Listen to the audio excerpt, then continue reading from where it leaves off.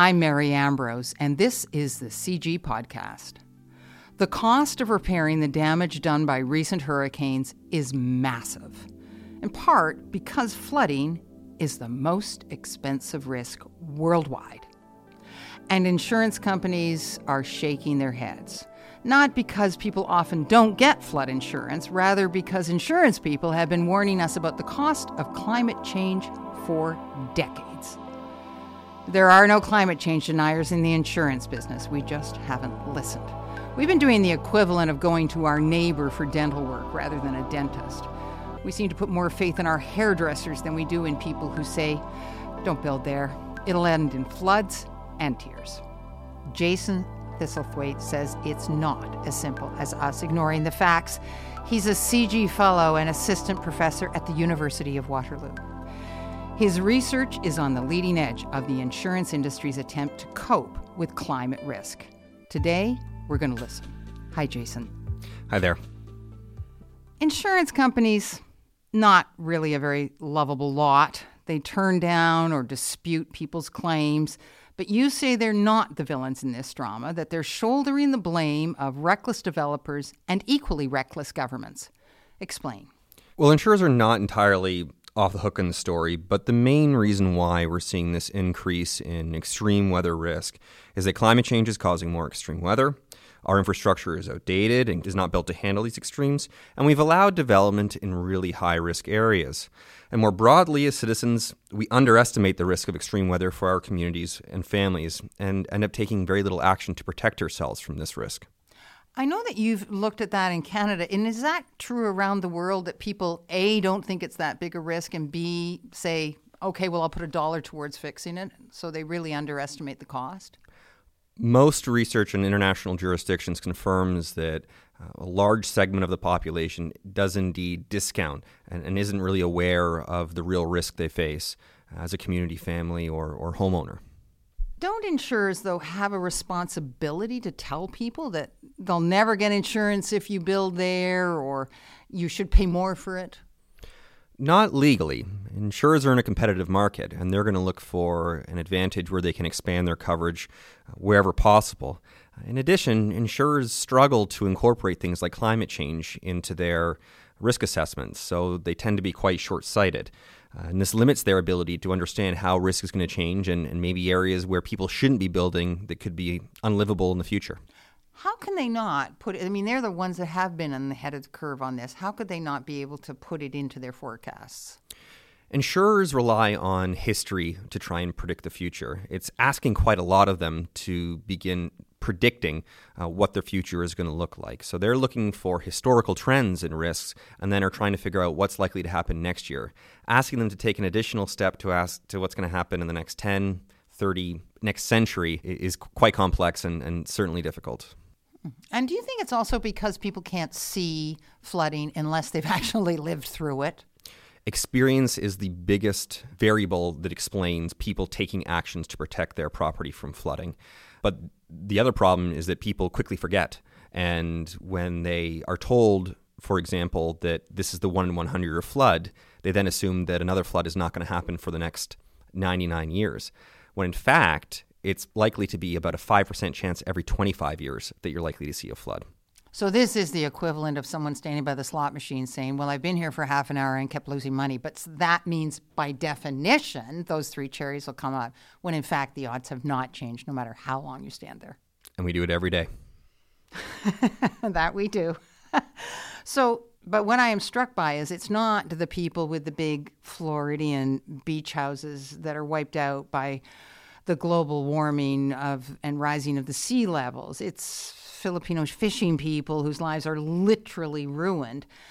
And yet we all think, well, that must be pretty cheap to replace. I mean, it isn't a great big beach house. Couldn't we come up with sort of smaller houses against the ocean where people could still have their fishing livelihoods? Is that not the case? These people don't have some things that we are fortunate to have in the developed world, and that is the availability of insurance, governments with resources to help redesign and rebuild buildings. Without those resources, these people end up being displaced, they end up losing their jobs, and it's that long-term impact on the productivity and growth within the economy that becomes the cost that really matters. It's the long-term impacts on health, jobs, and this productivity that you lose out of the economy that is has much more of an impact in an economy that already is unstable, as opposed to an event in the developed world where you have these financial backstops, be it insurance, the federal government, and personal wealth. Well, and even in Caribbean countries, even if you get the hotel back up, you've lost all that tourism, and people are loath to rush back. Absolutely. These economies, particularly those particular economies that have a large tourism market, tourism, like insurance, is one of the most vulnerable sectors in the economy to climate change. I can see why. So then shouldn't governments, these are mom and dad, governments are now supposed to look after us all the time. Shouldn't they say to people, you just can't build there. You just can't. It's just going to cost us all an arm and a leg. Forget it. We're going to make it a public beach and people look after themselves. Why don't they do that? This is exactly what we should be doing. The big reason we don't do it is there's no incentive for them to do it, particularly at the local level. Local governments gain most of their revenue based on property taxes. And permits. Right. And so it's prohibitive for them to say, this very lovely area by the water here is now a high-risk area and you're not going to be able to live there. In addition, the more problematic issue is the legacy of poor development, so where people have already developed in these high-risk areas. And there's really a big fear, and there's no evidence to actually support this, that if you go in and tell or designate an area as high risk, that then property those areas will suffer depreciation in value. And we actually have very little evidence that that's the case, when in fact a real flood, if it were to happen, has a long-term and permanent impact on those property values. So even if you said to someone, this is really dangerous to live here, they would do so. They wouldn't listen to you. They'd say, well, I don't care. I'm just going to take the chance.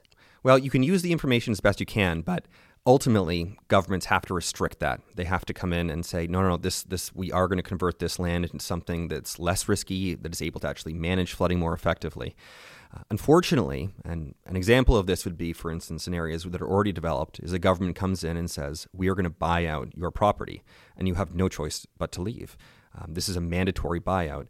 And in the climate change community, these ideas surround this broader idea of a managed retreat. You're trying to find out a policy that over the long term helps protect people and property, that saves the economy as a whole. Unfortunately, despite being the most expedient and cost-effective idea, it is by far the least politically popular. I can certainly see that. But there is an argument that taxpayers, and you've made it, the taxpayers are picking up the bill because these people are saying, well, we can just sell all of these developers, municipal governments, they're all fine with it. So if taxpayers are picking up the bill, doesn't that show some sort of governmental responsibility around that?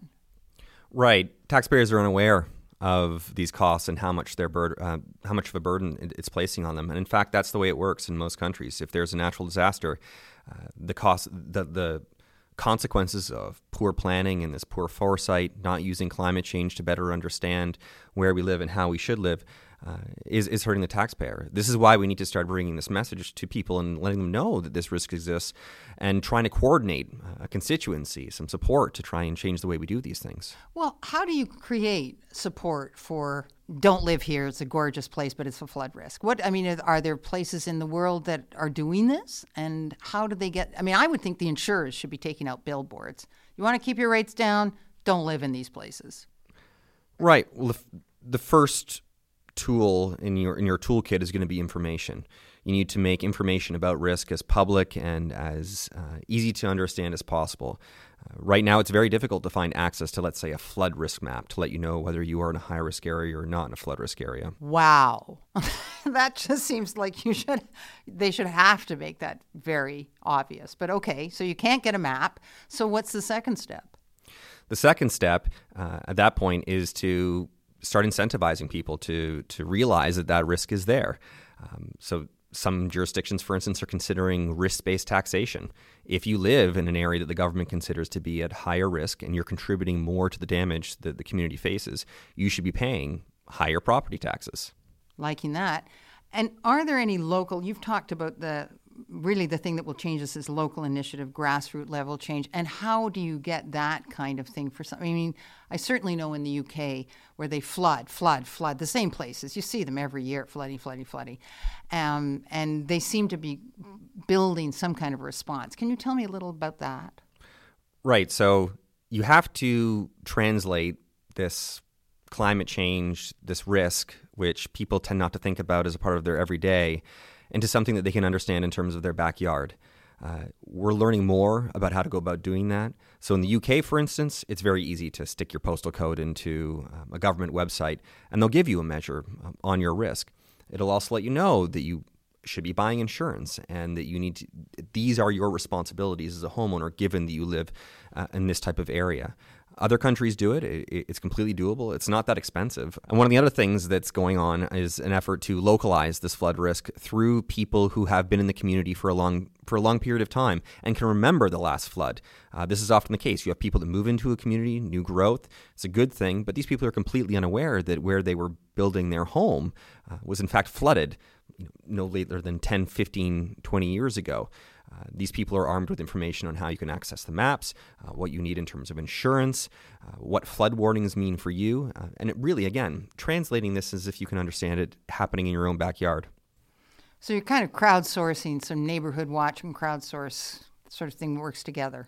Absolutely. It's a local mobilization. It's going from the bottom up. Has there ever been an effort outside of the bottom, at the top, to address this? The UN is very concerned about damage, particularly in these developing countries who are most vulnerable. So the current mechanism to deal with what they call loss and damage by the United Nations is the Warsaw International Mechanism for Loss and Damage. This was established in 2013 at the Conference of the Parties. And it has some very high-level goals, things like improve access to information, strengthen coordination between the relevant sectors and stakeholders, and build capacity in terms of finance and technology. What does that mean? Well, the most controversial aspect of this issue around loss and damage is liability. What the developing countries have been wanting for a long time is a pool, perhaps an insurance pool or a fund that they could go to access in the event of a significant climate change risk manifesting or damage occurring. The issue with that is that would then confer blame on the developed countries who want to avoid at all costs any type of language around being financially liable for what could be damage for the next hundreds of years.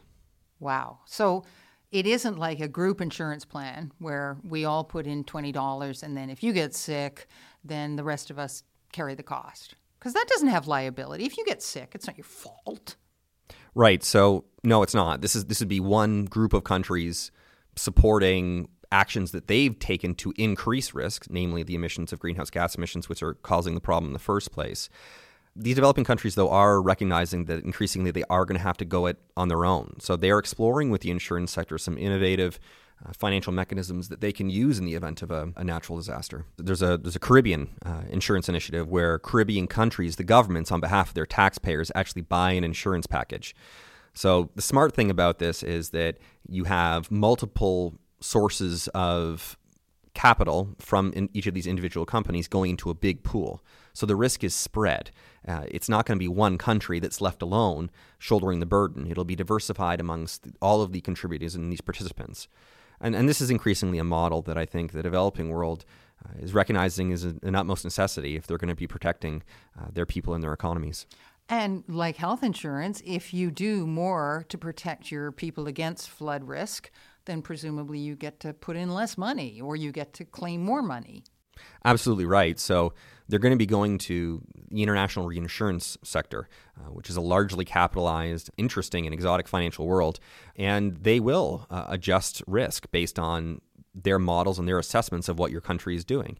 If you build a big dike around your island and then build, in addition to it, plants, vegetation, natural strategies to absorb flood risk, their models will show that the risk is going down.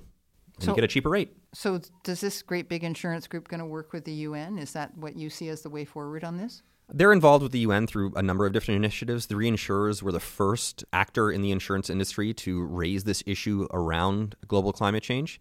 And why? Well, because they're concerned it won't be affordable or available in the future if we don't take these actions. Jason, you would think this issue would be pretty central to the UN conference on climate change. Unfortunately, this discussion around loss and damage doesn't get the headlines. It's mitigation. It's the commitments that countries are making towards their greenhouse gas reductions that ends up taking up most of the air on this. And that's unfortunate. The UN has recognized that adaptation should be prioritized at the same level as mitigation. It unfortunately falls off the radar. Well, when you say it falls off the radar, does that mean the media is not looking for it, or actually nothing's being discussed? No, there are discussions. There is this Warsaw mechanism on loss and damage, and there are negotiators discussing how to manage these risks and these costs. And the insurance industry is there participating as well. It just tends to get crowded out. The ministers are going to show up. They're the ones that will get the attention. They're the ones that are signing on to these commitments. Mitigation is a cost now to protect the future. It's very difficult to communicate how you put money into something like adaptation to generate benefits long over the horizon. So is this going to be money trumps politicians? That's been the theory from the get-go, that the insurance industry would be this lever that you could play up against the fossil fuel sector at the global stage. They're getting there, but insurers are still quite short-term in their thinking. A few more of these significant events, though, and they'll be forced to, because ultimately they're accountable to their shareholders. And once the shareholders see that the writing is in the sand, you'll start to see reinsurance. The tide's coming in. We could go all day with this, couldn't we? Yes. Thank you, Jason. Jason Thistlethwaite is a CG Fellow, as well as an Assistant Professor in the School of Environment, Enterprise and Development in the Faculty of Environment at the University of Waterloo.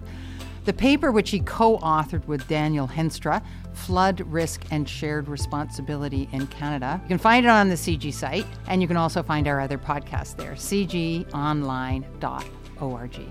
CG is the Center for International Governance, Innovation, an independent, nonpartisan think tank with an objective and uniquely global perspective. I'm Mary Ambrose.